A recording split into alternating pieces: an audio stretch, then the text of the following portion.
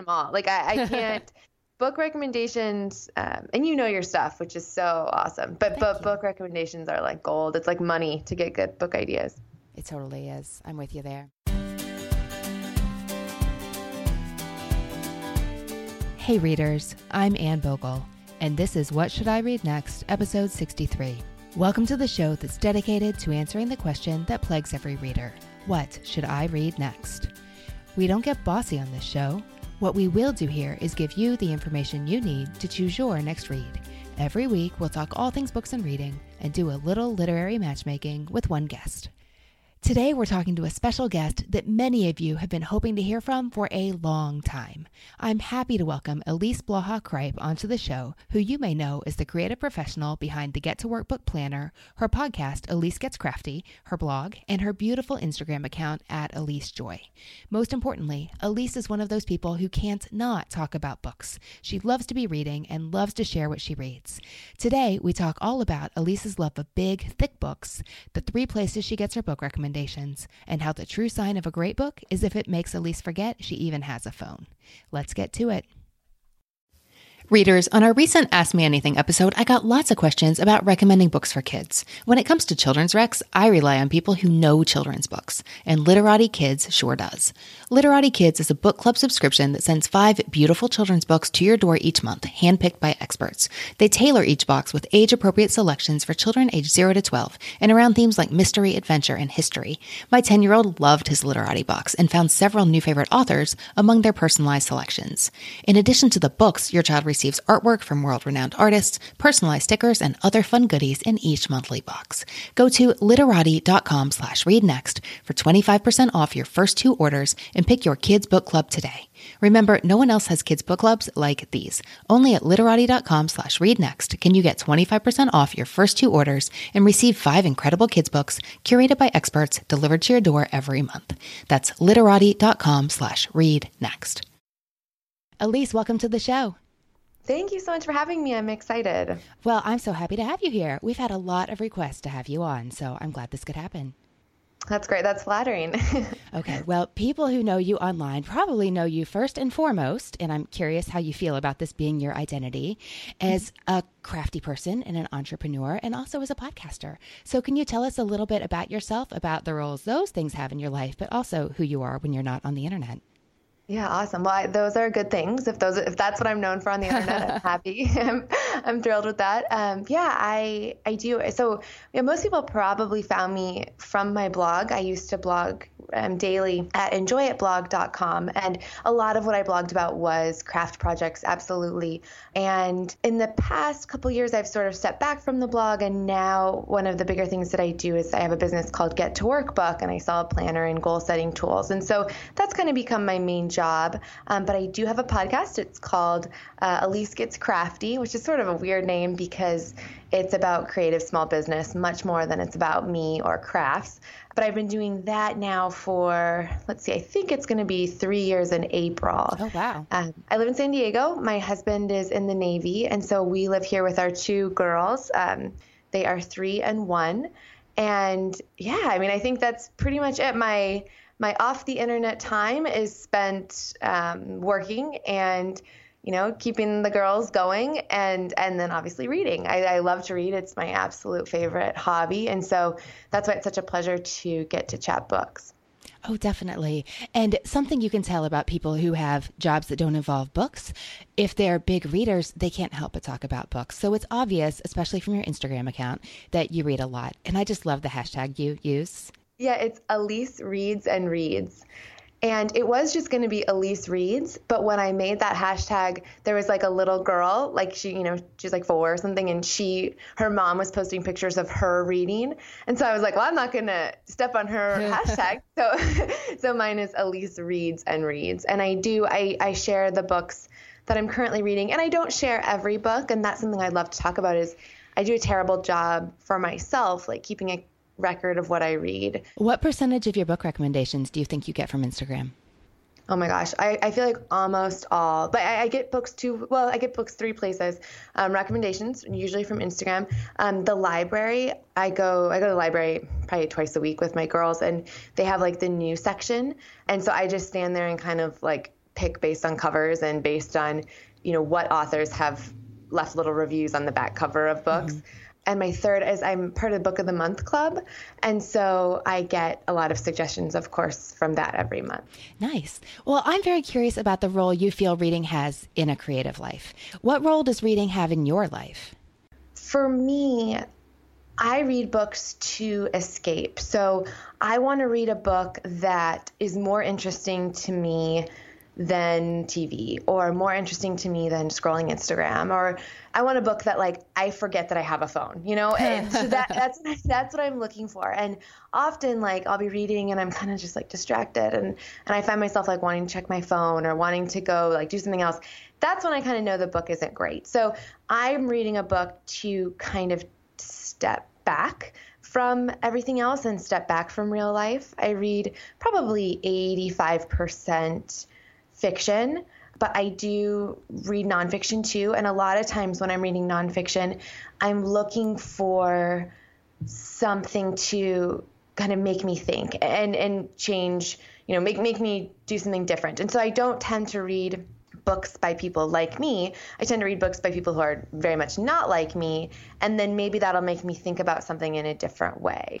So as someone who gets paid to be creative, to manage a business, to think quick on your feet and solve a bunch of problems, do you notice an impact on your work life when you don't have that time to step back and recharge, whether it's reading or going for a run or taking a drive by yourself with no noise? Do you notice that in your life? Definitely. It's interesting. I have a business where my business is called Get to Work, right? And so work and helping people work and helping people work effectively is kind of my number one goal. And so last weekend I was doing a craft fair and someone came up and they're like, "So do you love to work?" And I kind of laughed because it's no, I love to get through work efficiently so that I can do fun stuff, and so I feel my most balanced and my most healthy when I am working sometimes, right? But I am also having that time to read or to walk with a podcast or to uncharge a little bit or decharge or I guess charge up again. That's when I feel my best. I think I start to feel extremely overwhelmed and panicked when I'm not able to take breaks. But I also think that so much of taking breaks is just being realistic about what you can take on and saying no to the stuff that you can't. And I remember when I was little, I used to get asked what are you doing Saturday? And I would say nothing. And then someone would say oh, well, do you want to go do XYZ? And it's no, nothing is my activity. I'm doing nothing. Nothing means I'm sitting on my couch and I'm reading. Even when I was young, I needed that introvert time to kind of get fueled up again. And so to me, nothing is one of the most important things that I do every week. So Elise, I'm curious. I have a friend who's a maker. She makes bags. She sews things. She's an engineer at heart who loves taking things apart and putting them back together. And I think she was feeling a little bit guilty because she didn't read as much as I did, where that's part of my job and it's not part of her job. But she said, Anne, I really think that my magazines are the same as your reading. It's the place where I escape and let my mind wander and find inspiration off the clock. And then I can come back to my work refreshed. And I think reading does that for you, but other kinds of visual input do that for me. And I wanted to bring that up because I think a lot of people who don't read and read and read and read all the time feel kind of guilty about it, but they are intentionally getting inspiration and an energy boost in other places. So I'm just curious to hear your thoughts on that, especially as someone who works in the creative fields. Yeah, I absolutely agree. I think that how we recharge is so different, right? And so for some people it could be baking, or for some people it could be pulling weeds in their garden. I think reading is a hobby that people who love it, and they're so passionate about it. But I think that any hobby can kind of be that. It's just for some reason, which is insane, we tend to think of reading as almost highbrow, or it's the right thing to do, or if you have free time, of course you should be reading a book. And that's true if it recharges you and if it gives you energy. But if magazines do that, or even if scrolling Pinterest for 6 hours, if that actually truly gives you energy instead of drains you, then that's amazing. But I think that's truly amazing. Yeah, right? Exactly. It's amazing. But I think that's something that I think about all the time. I used to, when my daughter would nap, if I sat and read a book for an hour and she got up from her nap, I felt great. But if I sat and scrolled Instagram and, read random stuff on various websites, then when she woke up from her nap, I was irritable and frustrated. And so it was kind of like me realizing this is depleting me, not, whatever it is. And reading is giving me more energy. So I just think that you kind of have to pay attention to yourself and not worry too much about what other people are doing, but like be very conscious about the way that you're spending your quote unquote free time. I can't wait to talk about your favorites because I know what they are. Guess tell me in advance. Elise, you know how this works. You're going to tell me 3 books you love, 1 book you hate, and what you've been reading lately, and then we'll talk about what you should read next. Are you ready? Awesome. Want a confidence boost? Take coloring your hair at home to the next level with Madison Reed. Get gorgeous professional hair color delivered to your door starting at $22. This is game-changing color you can do at home and look as if you just came from the salon without the time or expense. At Madison Reed, master colorists blend nuances of light, dark, cool, and warm tones to create over 55 gorgeous multi-dimensional shades. Find your perfect shade at madison-reed.com. What Should I Read Next listeners get 10% off plus free shipping on their first color kit with the code READ. Use the code READ, R-E-A-D, at madison-reed, REED.com. Readers, if you love What Should I Read Next, you're going to love being part of our Patreon community. That's where we share bonus episodes, including follow-ups with previous guests, interesting conversations that were cut for time reasons, and One Great Book Style episodes where I tell you all about recent reads that I adore.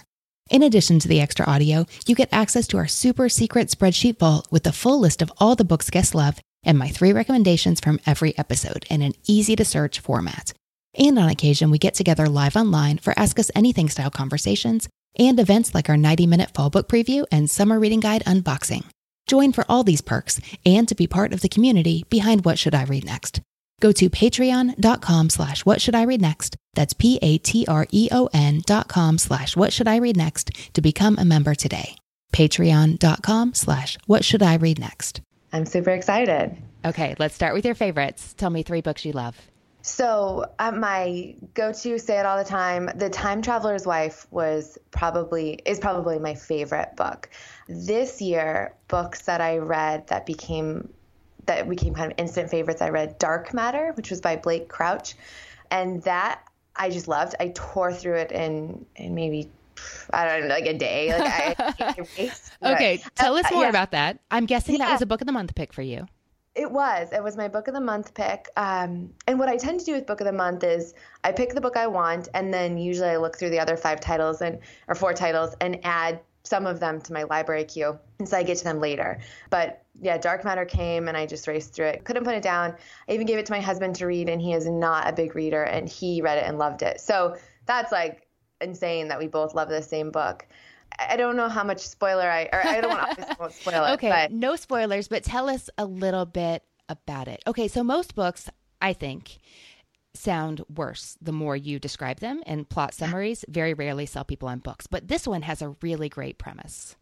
Yes. So this book it's about, it's kind of sci-fi, I guess, but I don't think that that's the main part of it. You're not like getting bogged down in scientific things, but it's this idea that we have multiple universes. The main character, he kind of ends up getting stuck in between universes and seeing what happens to him and what happens to his family in all of these different scenarios and how all of these different scenarios play out, which again, like starts to sound kind of crazy, but the way they did it, I thought was so good. It was suspenseful, but I don't know. I loved it.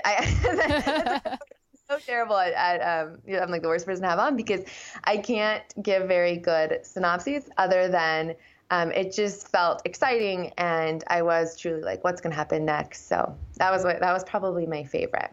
I think a lot of people, and definitely me, choose books that other readers recommend, not because, sometimes because there's a really interesting premise, but mostly when people talk about like how they felt when they were reading a book, that's what makes people want to go pick it up. Okay, so I'm curious.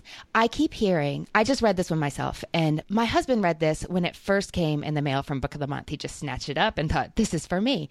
But what I've heard from a lot of people is that They don't read sci-fi. They never thought they'd enjoy this, but they heard a really strong recommendation from a friend who they also didn't peg as a reader who would want to read about physics. And they really loved it. So this seems to be resonating with a lot of people who love like fun, fast-moving books, even though they don't necessarily read sci-fi.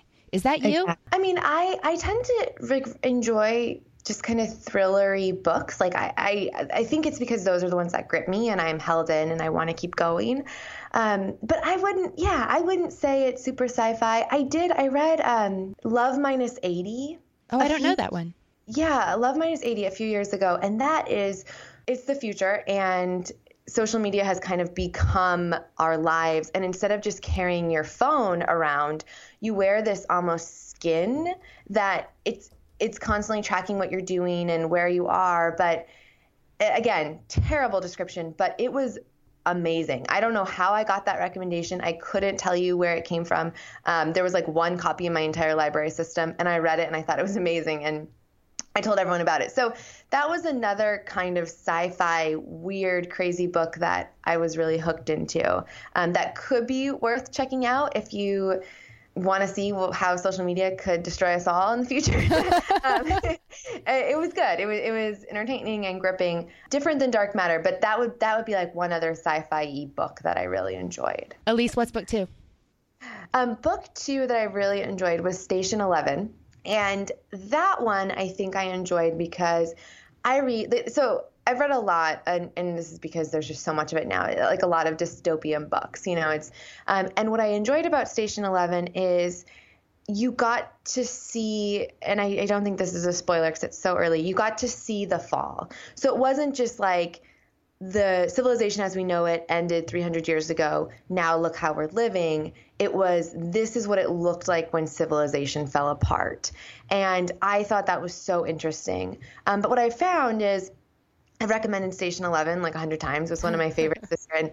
And people either love it or they hate it and they think I'm crazy. So I recommend that one kind of with trepidation because I've had people who say, this is so great. And I've had people say, I couldn't even get into this. Like, you're nuts. So that was one that I really enjoyed, but I know a lot of people have not. Have you read that one? I have. I'm in the love camp. Okay, good. Yeah, I don't know what it was. To me, it just was so cool. I thought it was beautifully done. I thought it was interesting. I don't know. I really enjoyed it. I think about that book all the time for weird ways. Right at the beginning when things are falling apart. So what happens in this book is there's a massive pandemic, I guess, that wipes out what percentages of humanity? It's like 90, maybe 95. Yeah, it's a ton. But I think about how one of the main characters, the man that's sitting in the theater, he told his friend, the nurse who works in the ER, like, if the big one ever hits, you got to let me know. And how he gets the call that says, this is it, get out of town. And it's just so creepy. But it's not, it's an eerie book, but I wouldn't call it creepy, would you? No, I don't think so. I think I think where maybe some people do struggle, and I can see this a little bit, is it's almost so real. Like you can almost feel that happening, which is a little bit horrifying, but I think it's also inspiring, that people do go on and the ways that they go on. And I tend to like books where there's a lot of different characters, but they're all connected. And I thought it was smart. And I don't know, has that author written any other books? So this is Emily St. John Mandel. This is her third or fourth full-length novel. I started reading Last Night in Montreal at the pool this summer just because I wanted to read more by her, and it just wasn't the right book for the pool on my Kindle with my kids splashing me. It just wasn't working. But the winter would probably be a good time to read that if I wanted to try it again. And she wrote this great essay about the many uses of the word girl in titles right now. It's some long form piece. We'll put that in show comments if we can find it. But no, definitely breakout book. Yeah, it was so great. Yeah, I really liked it too. Okay, what's book 3? So I'm trying to remember if this is the one I told you, but I loved When Breath Becomes Air. And that was my nonfiction of the year. I think I only read 3 nonfictions this year, and that was one of them. Wow. And yeah, I read it very early, I think in January or February, right after it had come out. And I thought it was beautiful. I read Cup of Joe, the blog, and it was her sister's husband who was diagnosed with cancer and, it was terminal and he was going to die. And he wrote it, at the end of his life. And I read it just in maybe 2 sittings. It's not a long book. And at the very end, he didn't quite finish the book. And so his wife kind of wrote the epilogue, and I just read it. And I think I was nursing my little one and just sobbing, just reading it, sobbing, but not, it's one of those books. Sometimes you need that cry, you need it. And my husband, Paul, was like, what are you doing? Like, how are you doing this to yourself? And it was like, it's one of those ones that you need to have. And I think so much of his writing and his essays, it's like that genius that we don't necessarily see all of the time. And yeah, I mean, I was touched by what he had to say about, life and kind of how he and his family processed what was happening. And I thought it was great. I've read a few books by Atul Gawande. He is the surgeon who writes Complications.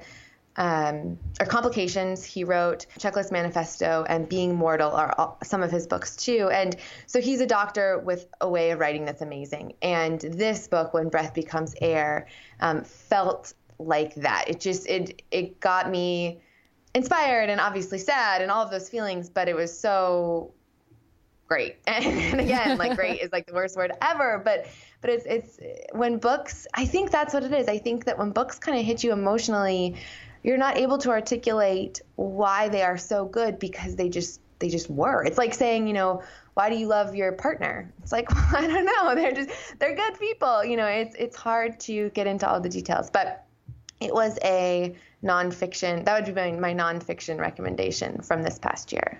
Okay. I'm glad you brought up Atul Gawande because when I read Being Mortal first. Okay. And then I read When Breath Becomes Air. And they're different books, but they have a lot of the same themes. They address the topic from different ways, of course, just because they're in such different places. Yeah, I know what you mean. Sometimes the deeper you feel about something or the deeper something hits you, the more I feel like I sound like an idiot, trying to explain why. I know, it's tough. And I think that's why it's often hard to give book recommendations that's why I think recommendations work so well when you're like, if you liked blank, you'll probably like blank, right? Because people have their own connections to the first book, so then they can kind of portray that own emotion towards the second. But it's hard to do justice often to really great books. Yes, it is. But we're gonna, we try our best.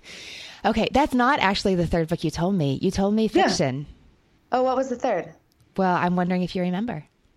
Yeah. I'm wondering how, I just put out my favorites list on my blog as we're recording now for the year. And it's hard to know. It's hard to demarcate between a whole year's worth of reading and choose just a handful of favorites. 3 is especially tough. Okay. It was The Nightingale. Oh my gosh. Yeah. I loved it. Sorry. You're totally right. So when I was pulling the titles, I went back through my hashtag, to see what I'd read this year as a reminder. And I did. The Nightingale was the book where every single time I would post what I was reading, someone in the comments, maybe 2 or 3 people would be like, you have to read The Nightingale. And so I was, 800 and something on the library list. And then it finally came up and I read it and just raced through, even though it's a thick, denser, I wouldn't say dense. It's not like a technical read, but it's a thicker book. And I raced through it. I loved it. It was one of those books where at the end you want to hug it, you don't want it to end. And I had to go and be like, everyone was right. It was so great. So yeah, you're totally right. That would definitely be in my top for fiction. Is it a coincidence that that's World War II, or is that a genre you love? Yeah, I think coincidence. I do like historical fiction. I wouldn't say I didn't pick it because it was World War II. Okay. So you'll read anything if it's done especially well. Well, okay. I don't want you to feel like I'm going to take advantage of that or something. I feel the same way. A lot of books surprise me because they're genres I don't expect to love, but they're just so well done and the authors found a way to connect it to me. And I love finding books like that. Okay, so you read a lot, and anyone who reads a lot has encountered some duds. So what's a book that missed the mark for you and made you want to go pick up Netflix or scroll through Instagram? I think it's a little bit harder because books that are kind of duds, you don't they don't stick with you in the same way. I tend to check out a ton of books from the library at once, and then I kind of like pick one up and start it and see if it's getting me going or not. And I have no if I'm not loving it, I'm done. I don't waste any time on books I don't love. So that happens to me all the time. It's a little bit harder to remember. I wouldn't say that I hated it, but I use this book as the example because so many people were obsessed with it. Like The Fault of Our Stars. People loved it. Like that was like the book, and everyone's, thought it was amazing, and they sobbed and it was so great. And I read it and I was like, what? I didn't connect in the same way. I think what I've learned, and I learned this over and over again, is I don't do wonderful with young adult books. I can't do it. Even though I think of what I tend to just get overwhelmed with like their language and the way they talk to each other. To me, it just doesn't seem realistic. And so I tend to struggle. And so that was the one book where people were obsessed with it and I just could not figure out why. And I would never say hate because that's crazy. But that was the one that I still read it quickly, but at the end I just couldn't understand the hype for it. Okay, I'm trying to remember now if this has been on the podcast recently or if a friend was telling me this at the coffee shop, but she hated The Fault in Our Stars and she said, teenagers just don't talk like that. And that's what I said. I posted about it on my blog a few years ago and I said that. And then I went and I read the Amazon reviews, and the Amazon reviews were like 1 star or 5 stars. And so in the comments of the reviews, people would say that. People would say teenagers don't talk like that. And then there would be comments responding to those reviews from teenagers saying, yes, we do. And like this and so I realized that there may just be, sometimes I'm like, Elise, like you are not a young adult. Like maybe that's why you don't like young adult. Like you have to kind of put it into context. So for me, it just missed the mark. It's not like I wouldn't recommend it. It's just if I recommended 100 books, I don't think it would be on my list. Elise, what are you reading now? So I was reading up until today. I have to drop it back off at the library, and I haven't finished. I was reading I Let You Go by Claire, I think, is it McIntosh? I'm curious to hear what you think, because when I saw the list of books you love, I thought, oh, that sounds up her alley. Okay, yeah. How is it? So I've really enjoyed it. My error was it was a new book from the library and I had a bunch and I didn't read it fast enough. So it not because I don't like it. I'm truly enjoying it, but I'm going to have to return it and recheck it out. So that's a disaster. But I really was enjoying it and am excited. I know I'll get to finish it eventually. So that's what I was reading. What I'm planning to start is my next book of the month, which is You Will Know Me by Megan Abbott. Yeah. So I haven't started that yet, but it's like on my desk, ready to roll. I don't know. It's YA, Elise. What do you think? I know. I'm nervous about that. I'm really nervous. I'm kind of scared. It was book of the month. I'm hopeful that I like it, but I'm nervous. If I open it up and they're like saying crazy words and I don't know. Young romance is tough. So we'll see. We'll see how it goes. Hopefully there's not too much romance. I don't know. I think that one might be more about the parents than, okay. I mean, the daughter is obviously a big part, but you see a lot of it through the parents' eyes. And it has strong narrative drive, which I think interesting. You'll want to know what happens next. Yeah, I'm excited. I think it'll go quick. I think that, to go back really quick, I think with Fault of Our Stars, I had just had my first daughter, and I think I was reading that one, and I'm so sad for these kids, who are sick, but I also couldn't get away from the fact that like they had parents, and so it was hard for me to think about my child having cancer, and my kid dying. And so I think I was not in the right mindset to be worried about the romance of the kids when I was thinking about how difficult it would be as a parent to watch your child be so sick. That might have been a struggle. So I remember I read Hunger Games, 6 years ago and loved it. And then I had my parents read it, and my dad almost couldn't enjoy it because he was thinking about being a parent, sending your kid into the ring. And I was, thinking about myself going into the ring. It was sometimes there's like an age thing that comes into play, or like your own experiences obviously really affect the book. And maybe that's why I struggled with that one. I read a book when I had probably a week-old baby because I was pinned to the couch feeding her. I'm trying to think which child this would have been, for hours and hours and hours. And I read a ton, but I made the mistake of reading this book, except I didn't see it coming, in my defense, where the mom of a young infant dies unexpectedly. I don't know if I'm at a place where I want to read that at any point, but I definitely don't want to read it holding my week old baby. Right. So, and when I'm already super hormonal, like that is just not the time. Wrong time. No, I get it. Yeah. Elise, is there anything you want more of in your reading life? I think what I wish I did with my reading life is I wish I kept better track of what I read.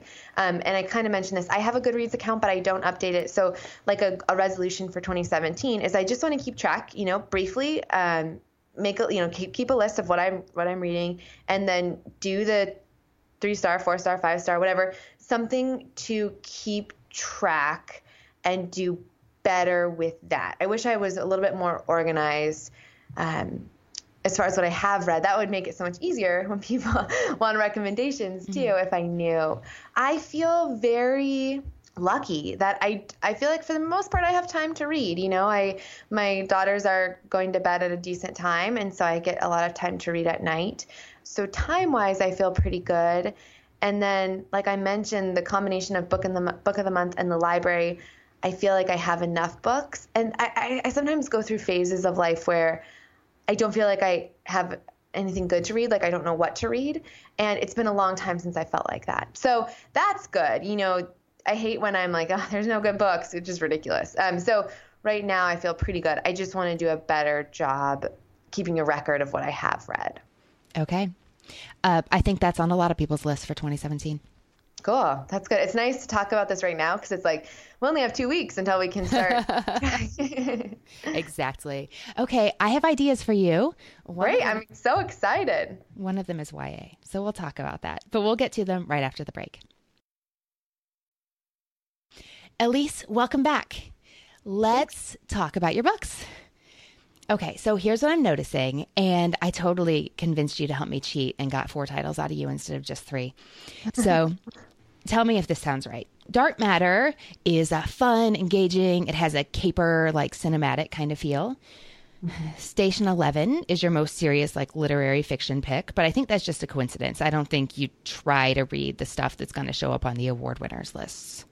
No, right, I'm unaware of the award winners list, so that's good. Reading to escape, not to check any, lists off somewhere to accomplish great things. Okay. And let's see, The Nightingale is a good story well told. So I think actually that sums up all your books. A good story well told. Is that what we're looking for? Totally, yeah. Okay. And you don't do great with young adult books? Not really. No, they gotta be unbelievably great. But even then, I don't do great. Okay. So I'm thinking about a young adult book for you. Okay. And it's a good story, well told. It's short. It has forward momentum. But I don't know. You don't do young adult books. I'll try it. What is it? Well, do you want a really great young adult book where you could decide, like, yeah, this genre is not for me? Because I feel like John Green is very representative of like a certain kind of YA that's been hot the past few years, but maybe not representative of YA in general, especially if adults are deciding whether or not they like it. Yeah, I think that's true. I don't know. Well, let me tell you what I'm thinking about, and then we'll see. Okay, so the one I'm thinking of is Codename Verity by Elizabeth Wein. And this is a book. Have you heard of this? I have heard of it. Have you read it? I tried it. Okay, this is excellent. So why did you put it down? I'm trying to remember. So I can picture the cover. It had like the girl with the hands is black. She's like kind of gripping. And people had recommended it. And I remember I read maybe a chapter or 2. And I feel like there was like torture. Is that even right at all? Or she was being held? Yeah, that's right. Is that? Yeah. And I just, for some reason, I was like, I don't know. And so I gave up. But it's one of those ones that a lot of people had said, this is a great book. You got to read it. And I wonder if I should have pushed through, and I didn't. So do you have regrets about this? No, I don't have any regrets about quitting, not only because I think that there's so many books, so I'd rather keep going on a new one. But now that you say you think I would like it, that makes me sad. Well, because I wish that, maybe I should have tried it a little harder. I don't know. I think sometimes There are definitely books that I've put down and come back to later and been very glad I finished. But I think sometimes you know what's right for you. Okay, so I finally read The Sparrow this year because of Holland Saltzman. I promised her I would. She was on the podcast, and I've been meaning to read that book for like a decade, so I finally did. And it doesn't matter if you know anything about it or not for this purpose. But somebody commented on my blog and said, oh, I abandoned that once, and I'm like haunted by it, and I keep wondering if I should pick it up and finish because it was really sad, which is why I put it down. And I keep hoping that there's some redemption at the end and that would have been worth it to see it through. So just tell me if that happens. And I said, no, that doesn't happen. And she's like, really? Because I've been thinking for years that maybe there was a happy ending and it would have been worth it. And it's been haunting me, and now I'll just stop. So thank you. So maybe just YA isn't your thing. Yeah, it might not be. You know, my book, though, that is like that for me is Cutting for Stone. Yeah. I started that, couldn't get into it, and I felt bad because I had a friend who was like, this is the best book, you got to read it. And so years later, I picked it up again and tried again, and I fought through 70% of that book, but the final 30% raced through, totally redemptive, loved it. And so sometimes I think books are like that, like you do kind of slog, but the payoff is there, and sometimes they're not, you know? And so it's tough, I think. And I think because so often we don't have the time, or we don't feel like we have the time, you know, if they don't catch me right from the beginning, I tend not to be in it. So yeah, I remember I had Codename Verity, and I couldn't get into it enough to keep going. So yeah, maybe I'm just not a young adult fan, which is going to make my You Will Know Me book a little bit sad, but we'll see. There's a lot of parents in You Will Know Me, or it could be really sad. I will be interested in hearing how that one turns out for you. I'll let you know for sure. All right, excellent. Okay, in that case, book one is The Versions of Us by Laura Burnett. What do you know about it? Nothing. I'm excited. Awesome. Okay, well, you said The Time Traveler's Wife was your favorite of all time, and you chose Dark Matter, and I don't think this is too different from your other. It's got a historical fiction element. Here, let me tell you what this is actually like, okay? So this is like Sliding Doors. We see a couple's romance, or not, depending, unfold in 3 different versions. So this is a pretty new book. It's a fairly thick hardcover, and it's like a romancy kind of, it's almost science fiction. And I feel like we've seen a lot of these books lately, like The Post-Birthday World or One True Loves, like the kind of Sliding Doors things where if one moment is different, your whole trajectory changes. Mm-hmm. Okay, so this novel tells the story of Ava and Jim, who meet at Cambridge when she runs over a rusty nail on her bike and he stops to fix it. Except in version 2, he doesn't stop to fix it. And in version 3, somebody else helps her. And I might be getting those details precisely. You know, that might not be exactly right, but that's the basic idea. So we see everything unfold version by version. As you turn the pages, it says at the top of each chapter, version 1 or version 3. So in version 1, she accepts his help and they get married. In version 2, she marries the guy she shouldn't have.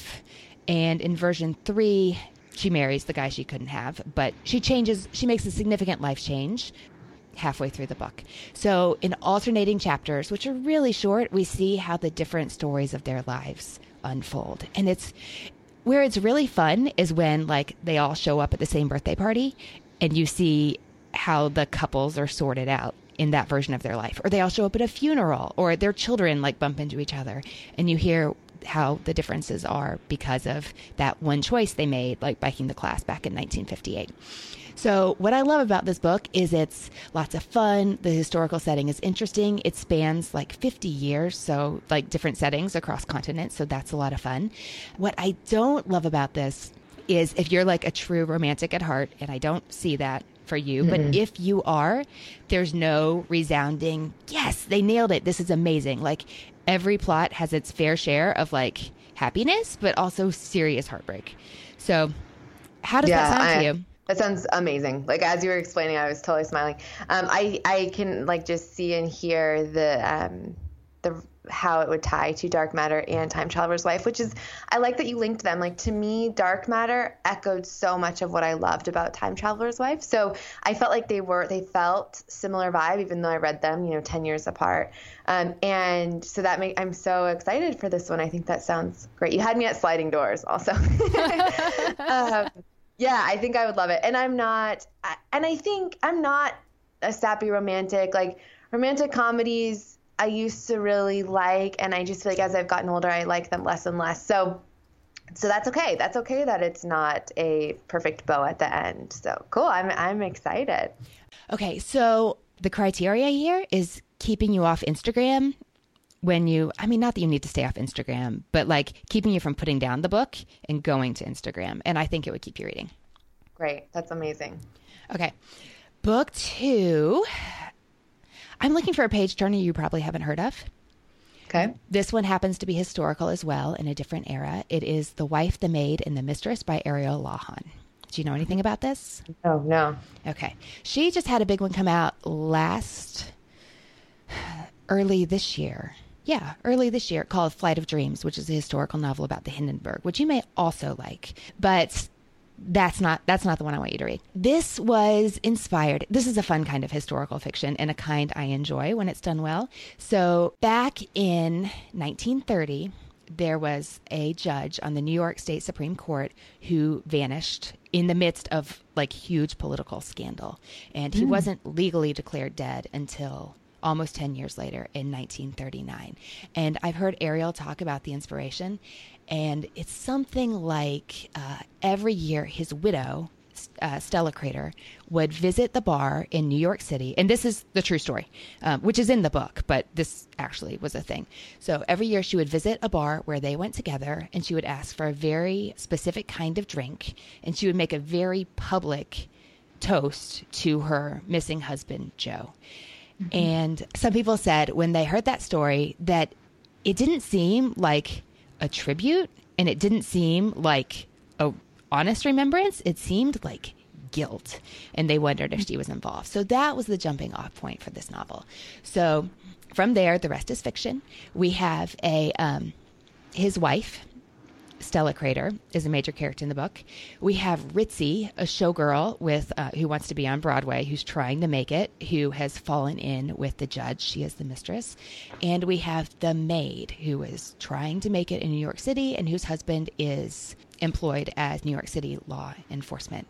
So Ariel imagines what actually happened. So we have these intersecting plot lines told from the perspectives of the three women, hypothesizing what actually happened. And so Ariel told this really funny story at the Booktopia event put on by Books of the Nightstand podcast, back when there was a Books of the Nightstand podcast. May it live in our hearts forever. She said that she got a letter from someone who read her book inquiring about the factual basis of her writing. And as someone who writes historical fiction, you're like, oh my goodness, like, kill me now. What is this going to say? You know, like your blood pressure through the roof all of a sudden.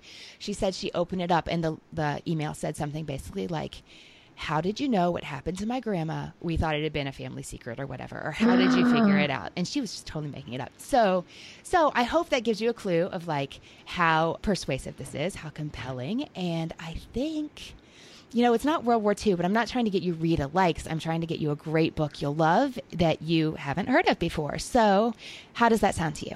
It sounds really great. I got goosebumps as you were telling me the granddaughter. Yeah, that sounds great. I mentioned, you know, I like books where there's the different perspectives and they're interlinked, and yeah, I'm excited. Like another one where I'm like, I could pick that up. I could read that right away. So and I'd never heard of it at all.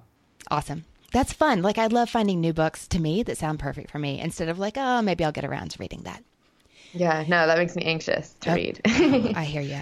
Okay, so this would be more books you've never heard of. Do you want to double down on time travel, or is that too much for someone who doesn't actually read sci-fi? No, I absolutely double down on time travel. Okay. Now, I would have thought that nobody would have heard of this book, but then I saw it in an airport in Chicago. So maybe. We'll see. This is Every Anxious Wave by Mo DeVoe. Every Anxious Wave. There's a vinyl record on the cover. Okay, so you were not in that airport in Chicago. Awesome. I was not. Okay, so have you read 11/22/63 by No. Okay, by Stephen King? No. Okay. Is this the series that he's doing? No, there's like a hotel series. No, it's a standalone. And I was going to tell Okay. you it's like that, but different. But if you haven't read it, that's no good. Okay. So for people who have read 11/22/63, in that one, a high school English teacher in Vermont finds a wormhole in a grocery store. I don't even remember anymore. It's only been a couple years since I read it. He finds a wormhole back to 1950s and he goes back in time to try to stop the Kennedy assassination. Mm-hmm. Okay. So Every Anxious Wave is similar in that this guy named Carl, just a kind of floundering 30-something bar owner who hasn't found love and hasn't really found meaning or significant work or anything, he stumbles upon a wormhole in his closet at home. But instead of using it to try to change history, he develops a little entrepreneurial venture where he sells people access to travel back in time through his closet to see their favorite bands performing live. Yeah. So with the premise, he does. Because what could go wrong? And I'm just going to cut it right there. How does that sound? Sounds good. I of the three, I'm probably if I've read them in order, I would probably read that one third. But I'm still interested. I mean, I think time travel to me is very interesting. It's funny, like how there's different like ways that people think of time travel, like as far as the laws of time travel. And so when I read time travel, I'm always like, does this make sense scientifically? Which is crazy. But I would still be very interested. My question would be is how much emphasis is on like the bands that you're watching or that the characters are watching, or is it more about the characters or?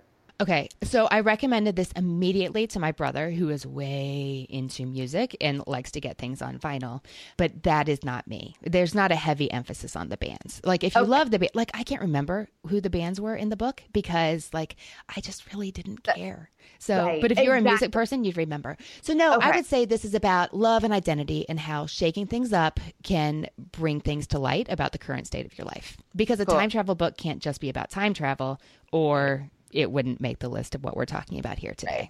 Right. Cool. Yeah, that makes me, to hear that you're not super into the bands and you still liked it, that makes me even more excited. So cool.